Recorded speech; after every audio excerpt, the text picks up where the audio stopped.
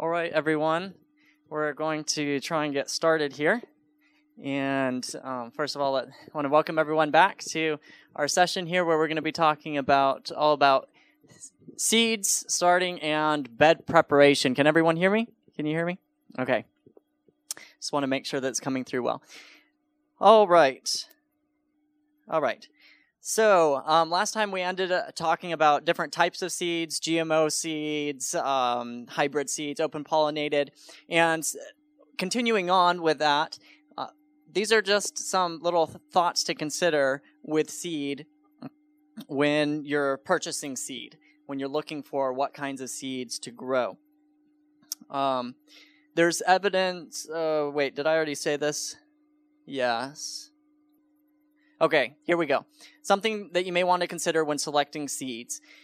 Number one is eating quality. You want to look for seeds that grow something that actually tastes good and that has good eating quality.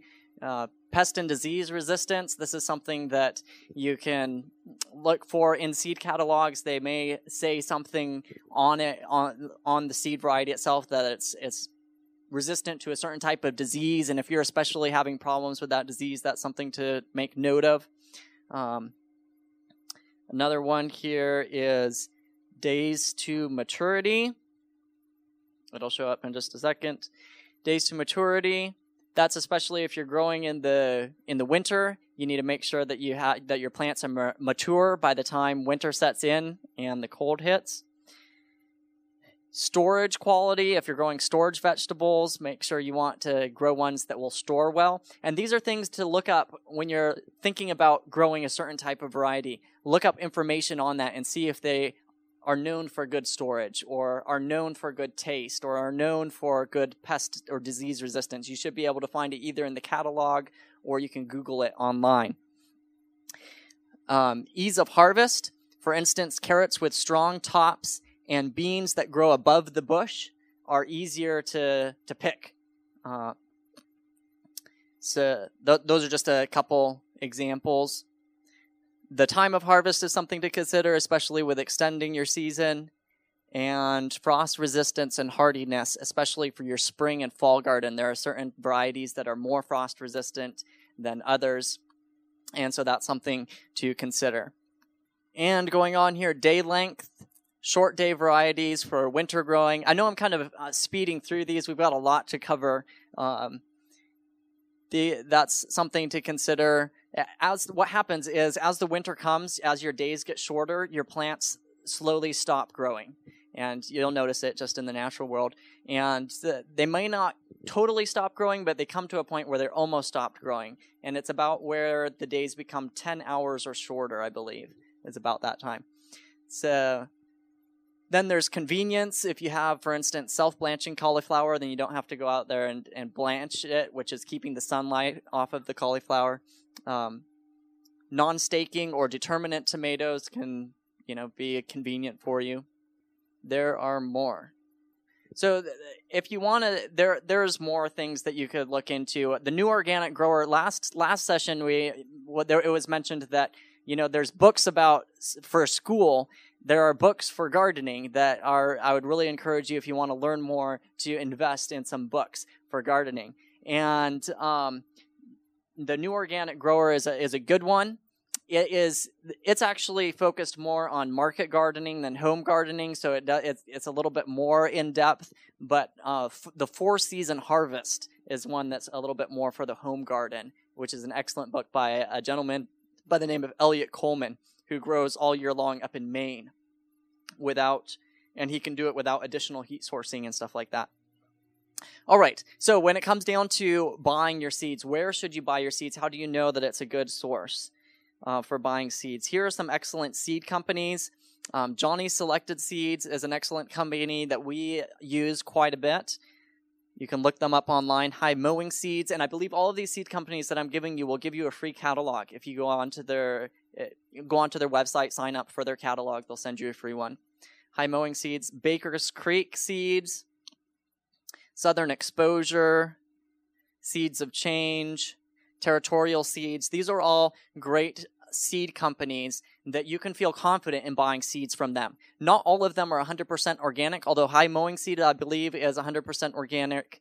I'm not sure about Baker's Creek. They might be, 100% organic. Johnny's isn't, but they all have something in common, and that is they take what's called the Safe Seed Pledge. And that's something that you want to look for if you're looking for a seed company, someone that has taken the Safe Seed Pledge, which is basically they're saying that they don't sell genetically modified seeds. That's basically what the Safe Seed Pledge is. So how much seed should I buy? And how you plant your garden can actually make a difference here. If you're direct seeding or if you're transplanting into your garden. If you're direct seeding into the garden, then you actually have to put in a lot more seed than if you are transplanting into your garden. And basically, direct seeding is just putting the seeds right into the ground. Transplanting is starting them in a little soil block or in a plug tray or something like that. All right, seed companies will usually give you estimated numbers for direct seeding your vegetables. Seed is relatively cheap, and it's a good idea to purchase extra just in case. So when it comes to purchasing seed is pretty cheap, so you might as well purchase extra. Save your seed in a cool, dry, and dark place for the best results. And freezer, you can do it in a freezer. Yeah, we've done it in a freezer ourselves. That's an excellent place. Freezer, an old refrigerator, or you're talking about a freezer that's on, right? Yeah. just to clarify, yeah, you can do it in a freezer. Or an old refrigerator that you have. It's nice, it's dark, it's cold. It'll keep them well. If you don't keep them well, your old seed that is saved properly should still do fine, but there's really no guarantee when it comes down to it. As the years go by, your viability is gonna slowly drop. So you could save them for a couple years and still have good germination, but it might not be as good as at the beginning, and it's just going to slowly drop over time. Yeah, and we've noticed, I believe, a drop as well. I appreciate you sharing that, and just for everyone that is online, the comment was that the viability dropped half to 3/4 after a couple years of saving seeds in a freezer, and we've noticed a drop as well. We haven't been taking as close records on it. It's amazing what God does to keep seeds viable. It's not genetic. Yeah, there you go. It's not genetically altered either. Okay. She was just saying that with her spinach, it was even less. There was about 1/4 of it that grew up after the 2 years. Thanks. I really appreciate those comments. They add a lot. So a little summary here. Remember that a good garden plan can really boost your whole garden experience. After laying out your garden and choosing what to grow and marking out your growing calendar, you'll be ready to prepare the beds and start putting the seeds in the ground. So let's go into that. Seeds, and then here we go into the official. So that was kind of finishing up from last session. Here we go into seed starts and bed preparation. Why direct seed some seeds and why transplant other seeds? It's a good question. Direct seeding is literally just planting the seeds straight into the ground, right where they're going to grow all the way to maturity. And it's not practical or economical. When it comes down to it, it's not practical or economical to transplant some crops or some vegetables. And some examples of these are tap-rooted crops, carrots or parsnips, low return per square foot crops. So that's talking about more on the farm scale right there. Corn and pumpkin, legumes, your peas and beans, and fast-growing crops like radishes and spinach. These are all ones that do well direct seeding and that you might want to direct seed into the garden. Herbs can go kind of either way. And kind of one of the things here is on our farm, we actually transplant probably 80 to 90% of our vegetables, and I'll hit some reasons why we do that. And so first, what I'm doing here is just showing you that there are some seeds that it's more efficient to direct seed than transplant, but at the same time, I'm going to be telling you that if you can transplant them, there's some really great benefits from being able to do that, starting your own seeds and then transplanting them. So how to direct seed, it's pretty self-explanatory, but at the same time, if you're totally brand new to gardening, here's a quick little rundown.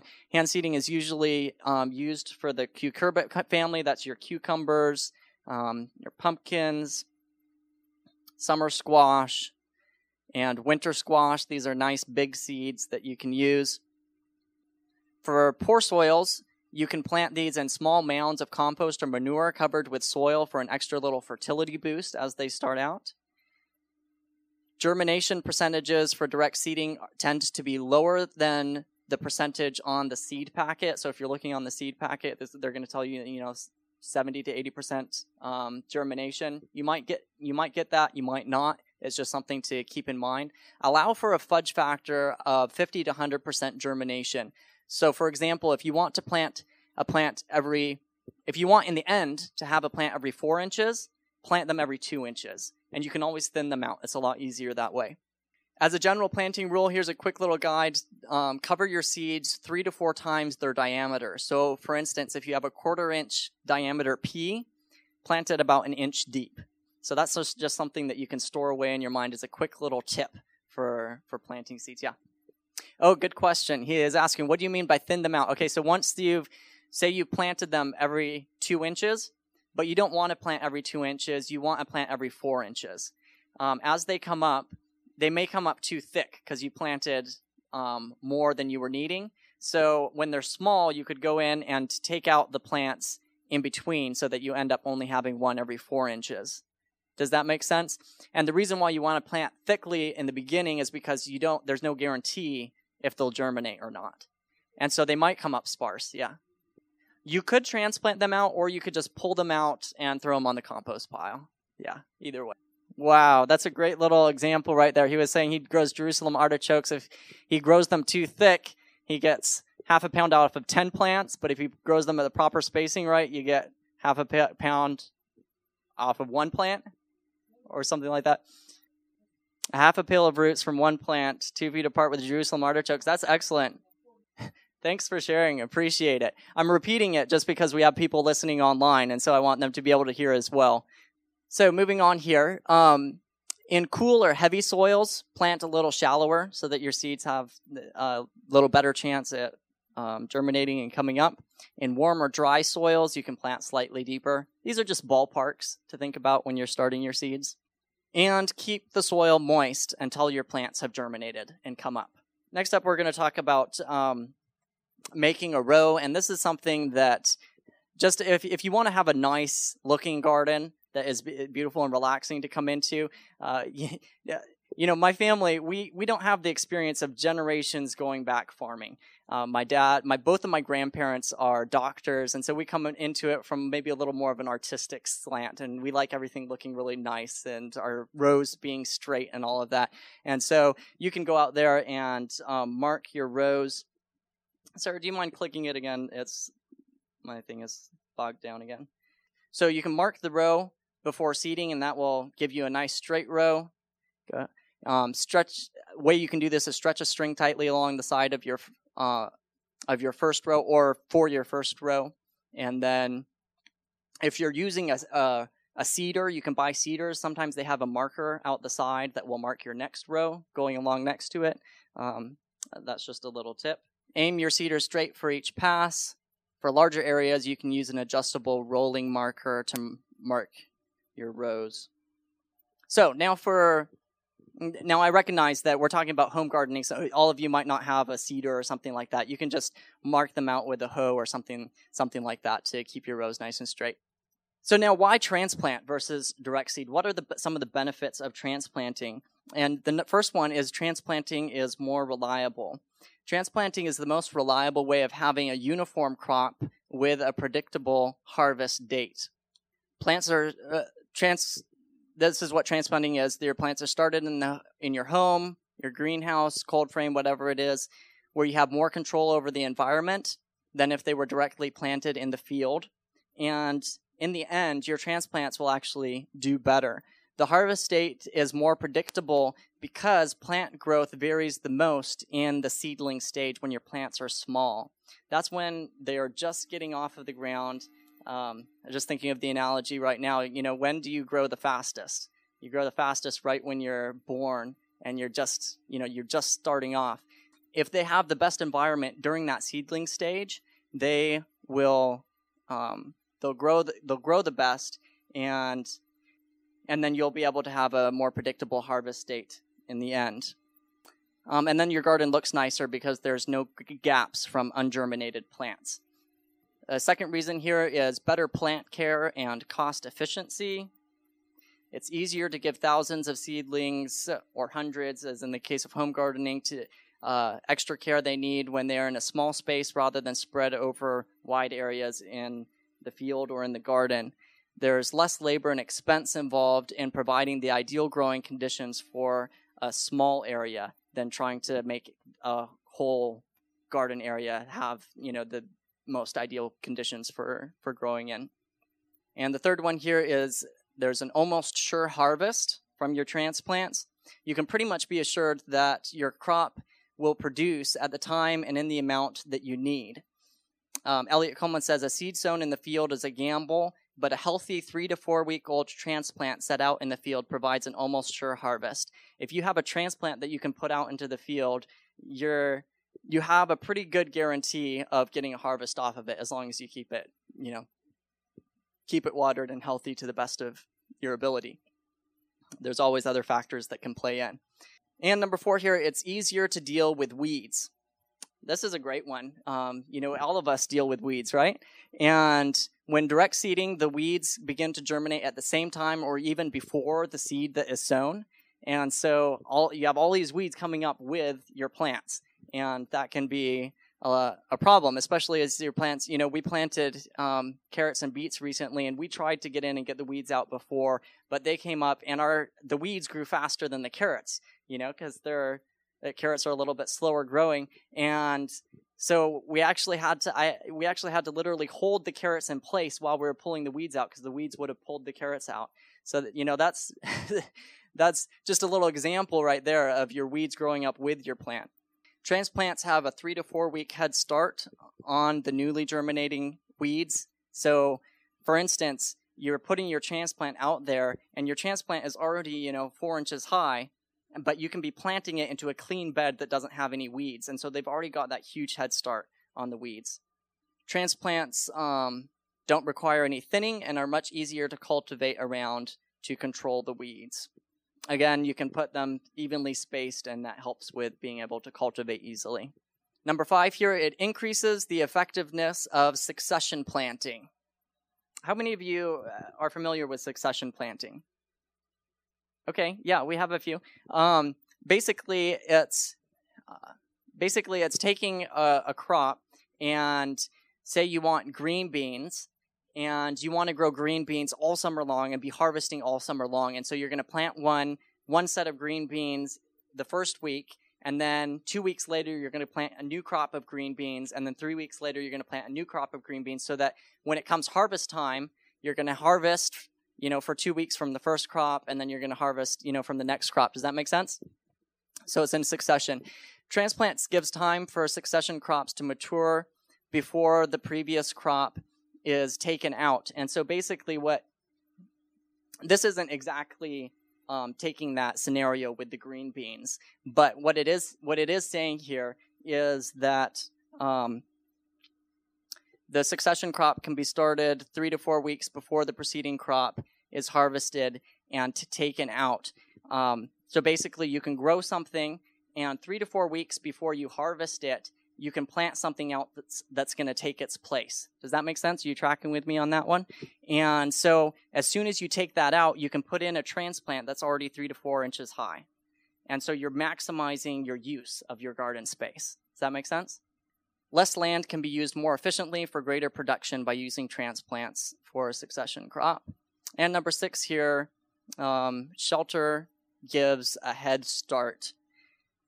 So this is going back to the predictability of your harvest. Seedlings that are sheltered from the weather and can be transplanted out when the weather permits. Again, it's just providing a nice little environment for them to start, and it gives them a nice little head start there. That's a good question. He was wondering about lighting. If you're keeping it inside, it might not have as much light. That's something where you want to try and do the best that you can. So find the area in your house that has the most sunlight from windows or something like that. I have a friend, Alan Seiler, who was doing the morning devotional. He would actually take his tomato plants and he would put them on one side of the house, and then as the sun went over the house, he would take them and he moved them over to the other side of the house, to keep them by the window so that they could get the maximum amount of sunlight.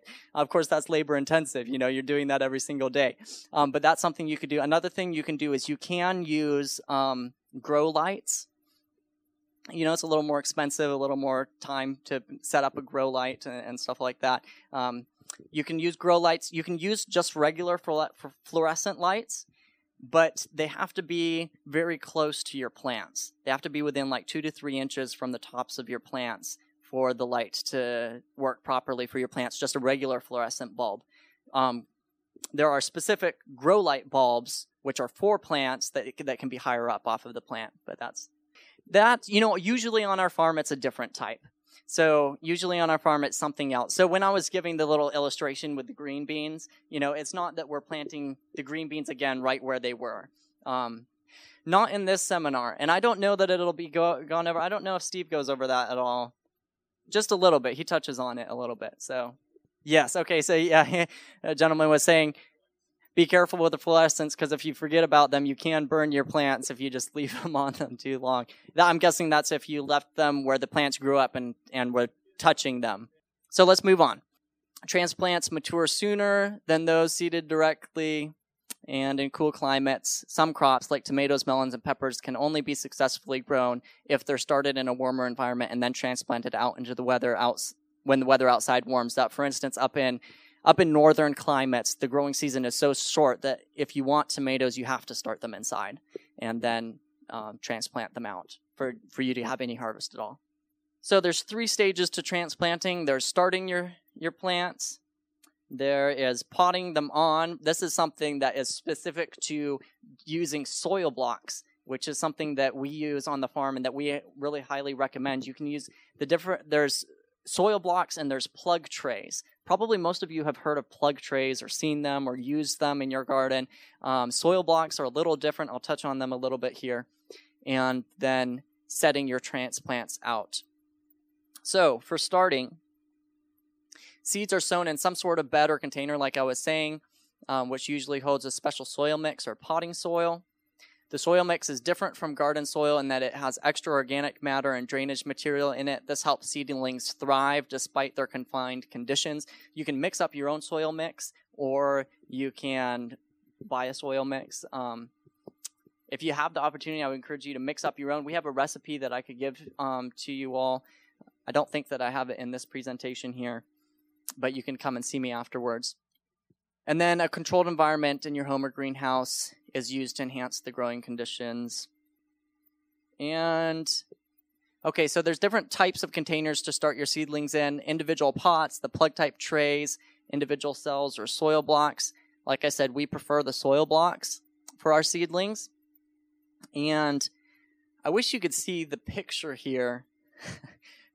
This projector isn't the greatest here, but basically a soil block is, and I was hoping to bring in some of the tools. I didn't get a chance to bring them in here.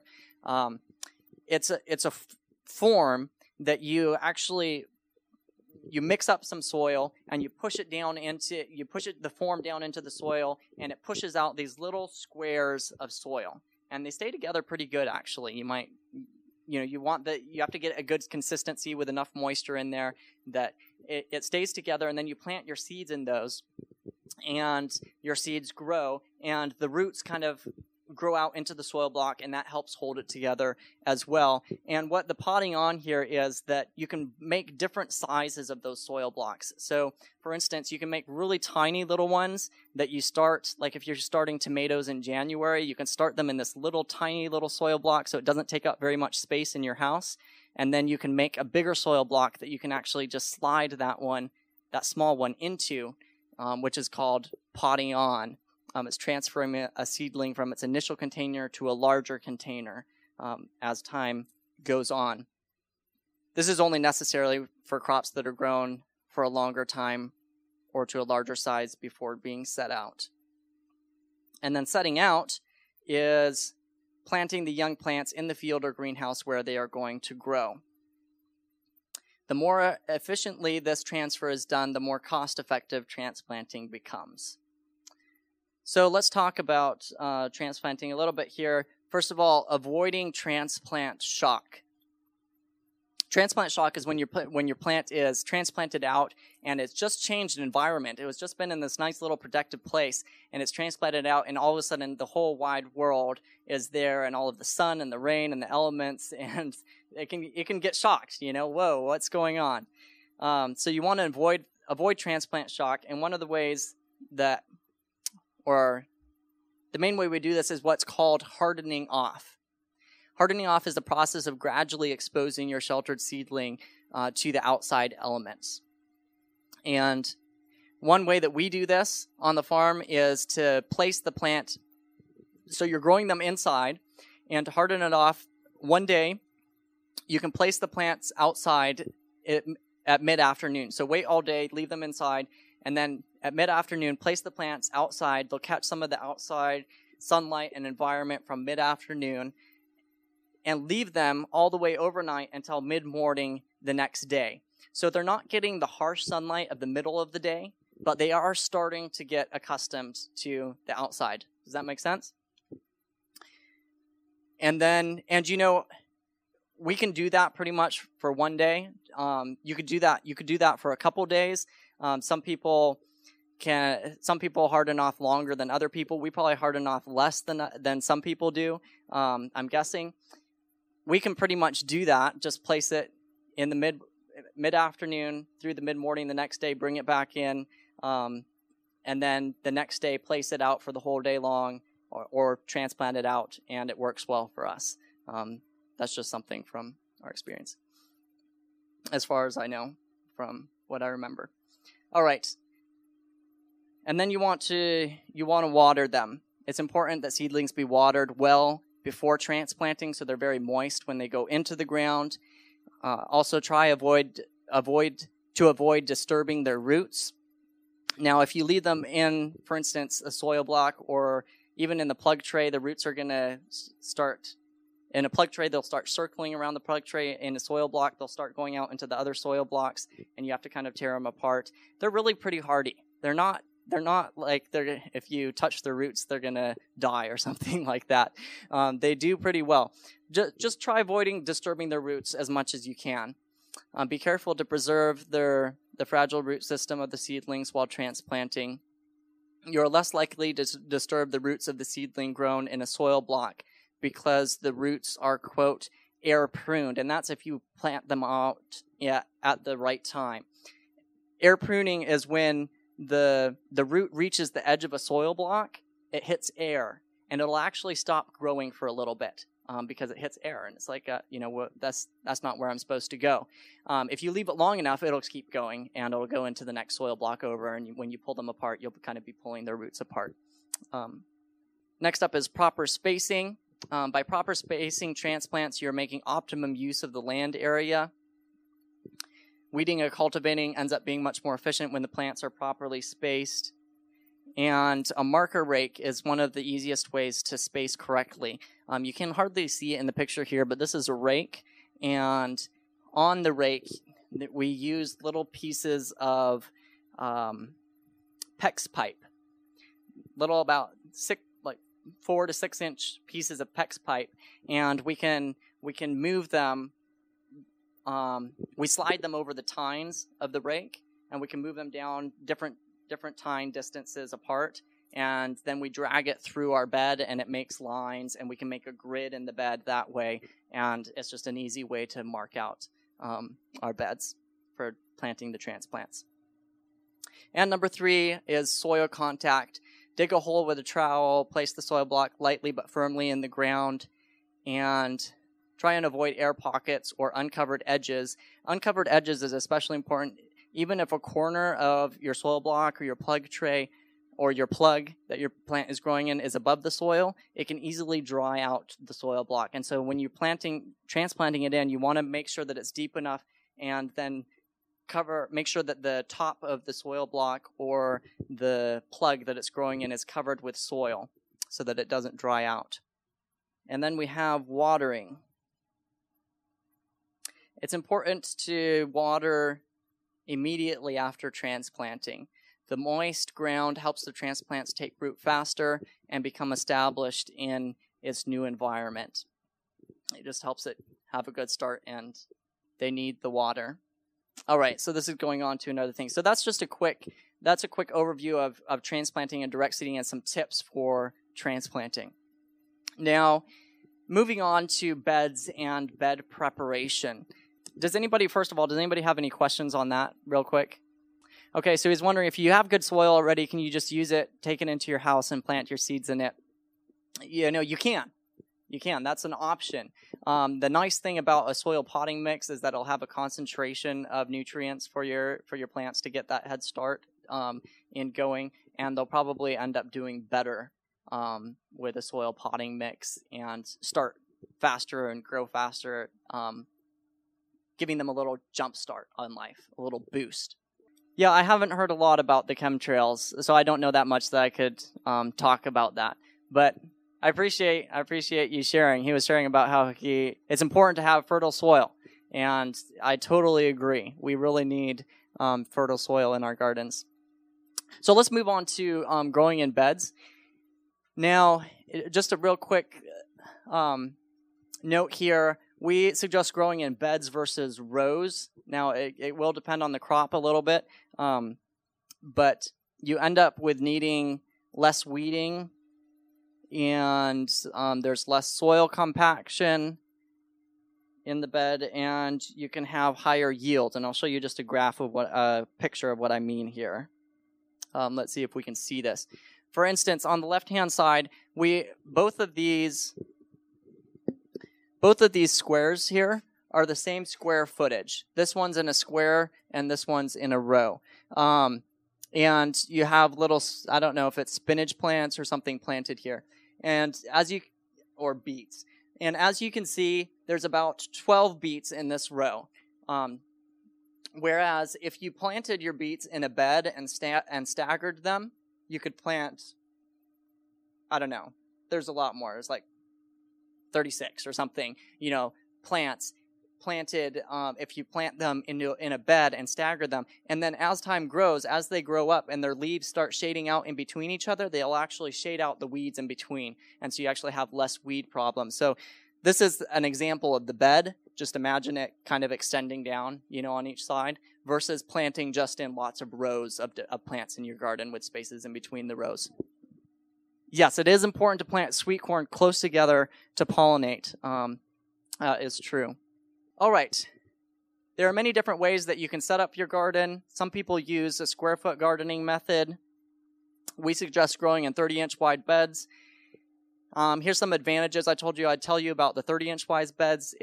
They're easy to step across, straddle, reach across for planting and harvesting. It's just kind of a nice width.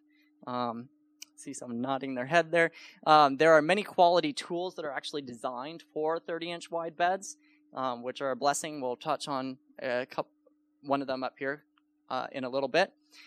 Elliot Coleman's plant spacing recommendations are based on it. So if you do purchase some of his books, he grows in that 30-inch wide beds, and you'll be able to fit right in.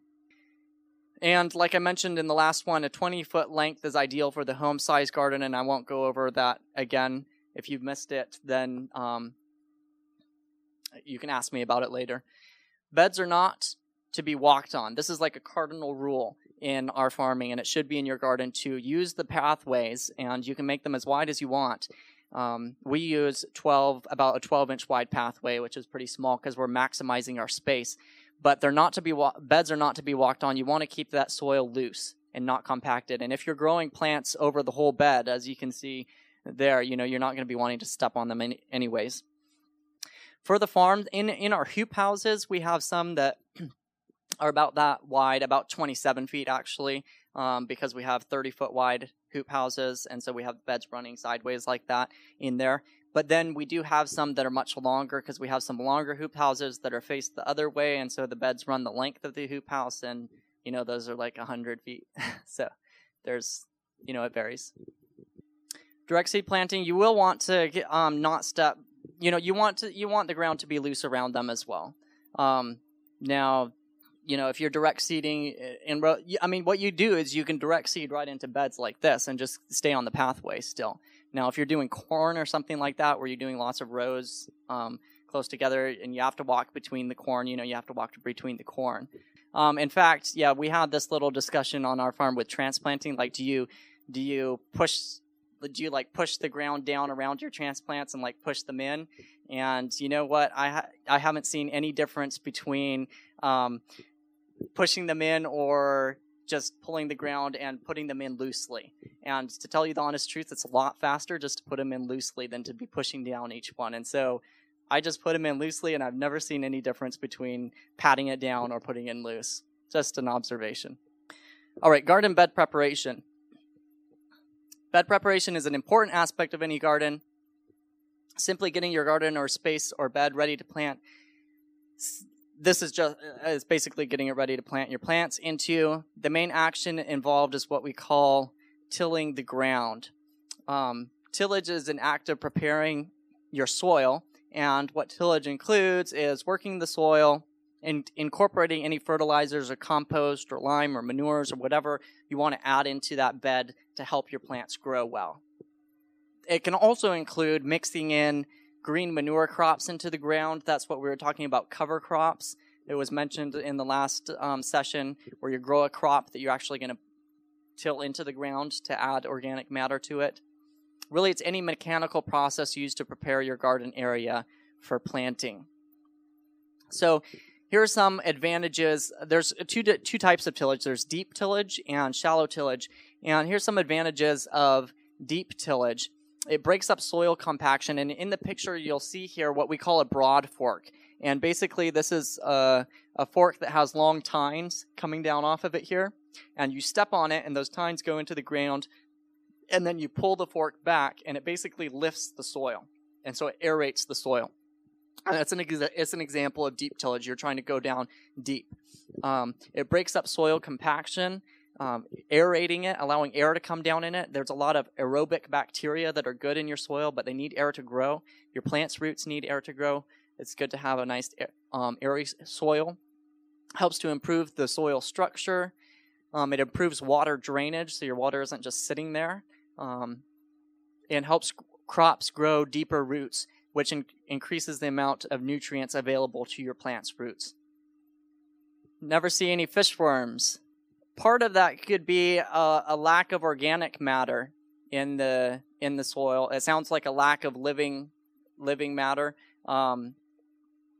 Incorporating organic matter should encourage earthworms to come around. There's some places in our garden where we don't have that many earthworms either, and I don't know the secret key to making sure that earthworms show up. Steve might be able to touch on that a little bit more. I'm not sure. Yes. So Steve was saying adding lots of organic matter, and if you have a sandy soil, then mulching it really helps keeping it moist. I've noticed that we have a lot more earthworms under our mulched flower beds than we do out in our garden, and there we're not even adding lots of organic matter to the mulched flower beds. It's mainly that mulch is creating that environment of a moist. Yes, that's in fact, our flower beds are mulched with the wood chips as well. Okay, yes, this is we'll answer that right here as we go along. This is what we do mainly, like 90% of the time. Is we use a broad fork to loosen up the soil. It's hand tilling for deep footage, 2 foot wide. I'm just going to jump through here because we're running out of time. Teeth. Yeah, so basically that's what we use as a broad fork. And if you're using the broad fork, you're loosening up the soil, and so you don't really need to come in with a tiller. And because, that's one of the main things with a tiller is you want to loosen up the soil, make it nice and fluffy. If you're using that broad fork, you don't necessarily need to do that, and it's actually better not to use a tiller. A tiller kind of beats up the ground. Although I will tell you a little bit about a tiller. Shallow tilling. Tillers only go shallow for the most part. Shallow tillage only disrupts at the most the top 6 inches, but usually top 3 to 4 inches. Rotary tiller is the most common. There are some advantages in that it evenly mixes organic amendments, manures and compost and fertilizers into the earth. leaves organic amendments, fertilizers, and old plant material in contact with the greatest number of soil particles. And at the same time as that happening, it increases the fertility and biological activity of the soil. Now, the downside to that is that it speeds up the combustion process, which is basically how fast your organic matter is decomposing. And so it can really, for instance, where we live in Tennessee with the hot, humid summers, our organic matter burns up pretty quickly in our soil. And so we're constantly trying to get more organic matter into our soil. And tilling it just speeds it up even more because you're mixing it up, you're getting it in contact with all of those soil organisms. Now, there are some disadvantages to tillage as well. Well, here's a little tip. It's best to spread your manures and compost and other soil amendments on the surface of the soil before tilling for an even incorporation. And it's important to, I would suggest if you are going to till, make sure to get everything prepared and spread on there and only till once. Don't go in there and till and then come back and, I needed to put the compost on, and then put the compost on and come in and till again. Because each time that you till, there are some harmful effects to the soil. Let me see, I think I go over a couple of the disadvantages here. It can cause harm if it's overused. It has a tendency to beat up and overwork the soil.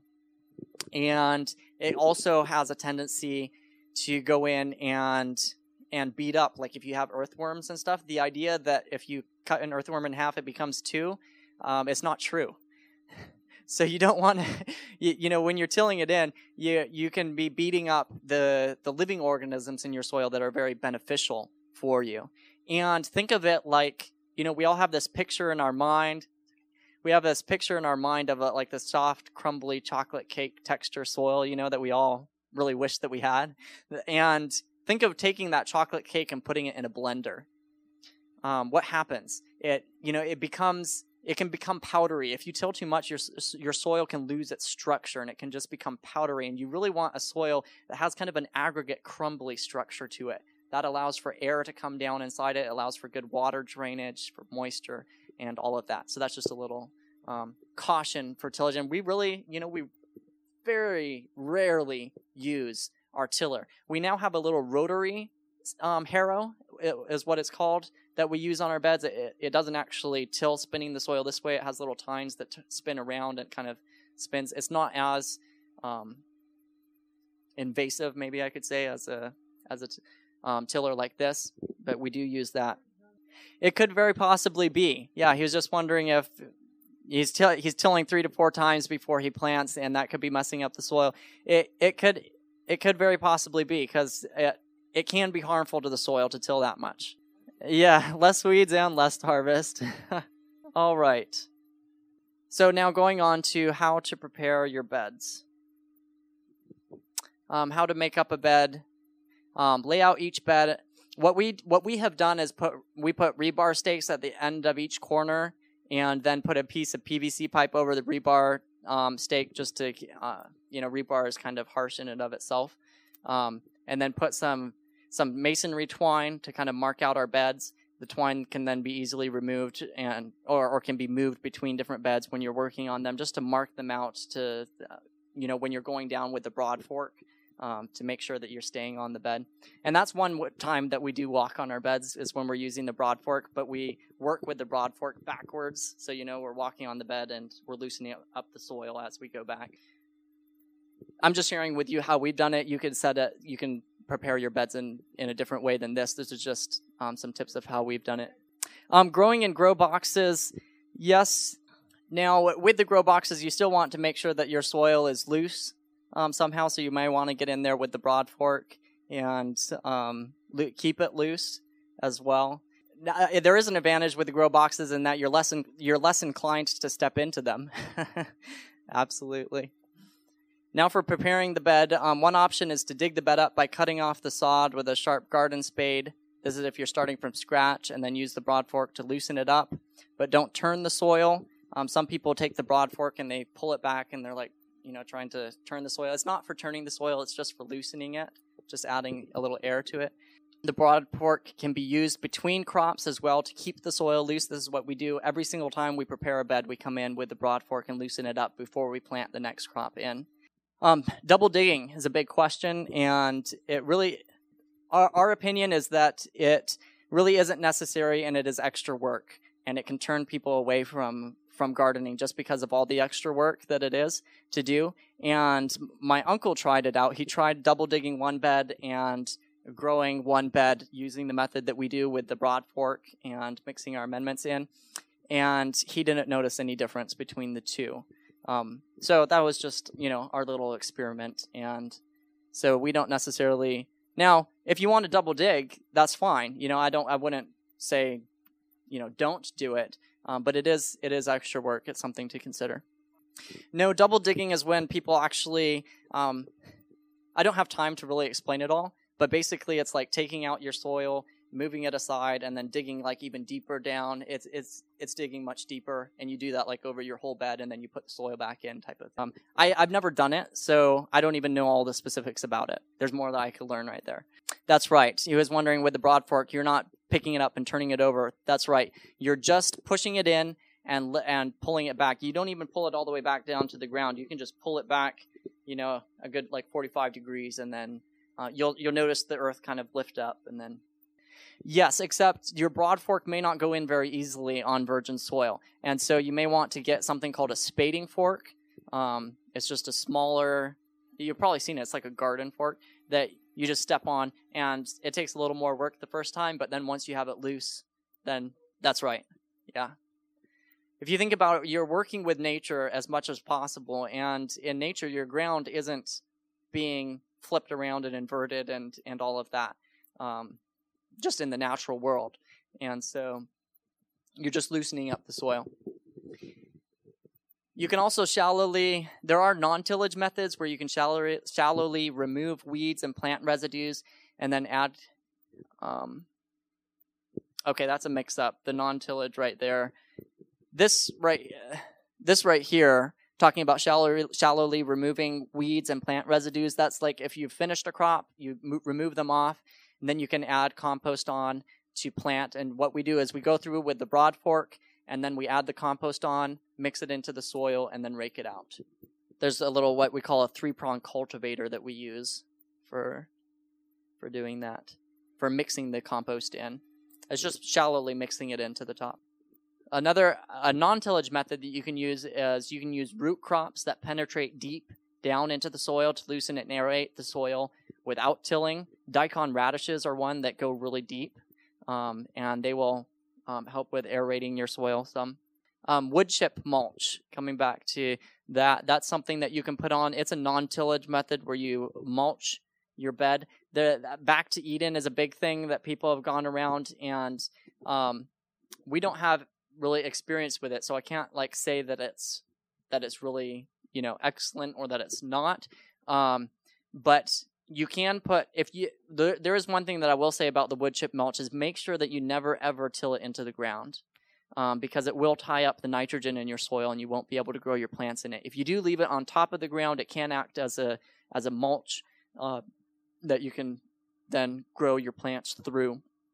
And the nice thing about it is that it does create a nice environment for those earthworms down below, and it can keep your soil looser down below with all of that biological activity going on. Or you can let your soil build up over time. This is for the patient people. Cover your beds. One option you can do is you can cover your beds with newspaper 3 to 4 sheets thick. This will help keep weeds from growing through the mulch. Then you can add organic mulch on top of the newspaper. You can do that with the wood chips, or what people do is straw. Add a big layer of straw over on top of the newspaper. Then keep it moist, but not soggy wet. And then let nature take its course, turning the dead plant matter into rich humus. And that will take time. It's just going to take time for that to happen. So if you have the time and you're patient enough, that's something that you can do. Okay, my time is up, but real quick, what about raised beds? Raised beds can be a good option for growing in. Be careful not to use pressure-treated wood. And if you're going to make them, they are a common solution for the home gardener. They come in all different sizes and shapes. Standard size for what I teach online is like a 4x8 raised bed. And some things to think about is that raised beds can be possibly a good option for very poor, rocky or wet soils. Normally you bring in your own soil to fill up the raised beds, and so that can be helpful if your soil is very poor, rocky, or wet, because it can stay a little drier. They can also warm soil more quickly in the spring. Again, don't use pressure-treated or creosote-treated wood. Some of your lumber choices, you could use natural lumber, not treated, like straight from a sawmill. Or you can use a plastic or synthetic alternative, depending on whether you want to use plastic or not. There's a picture of like a plastic alternative.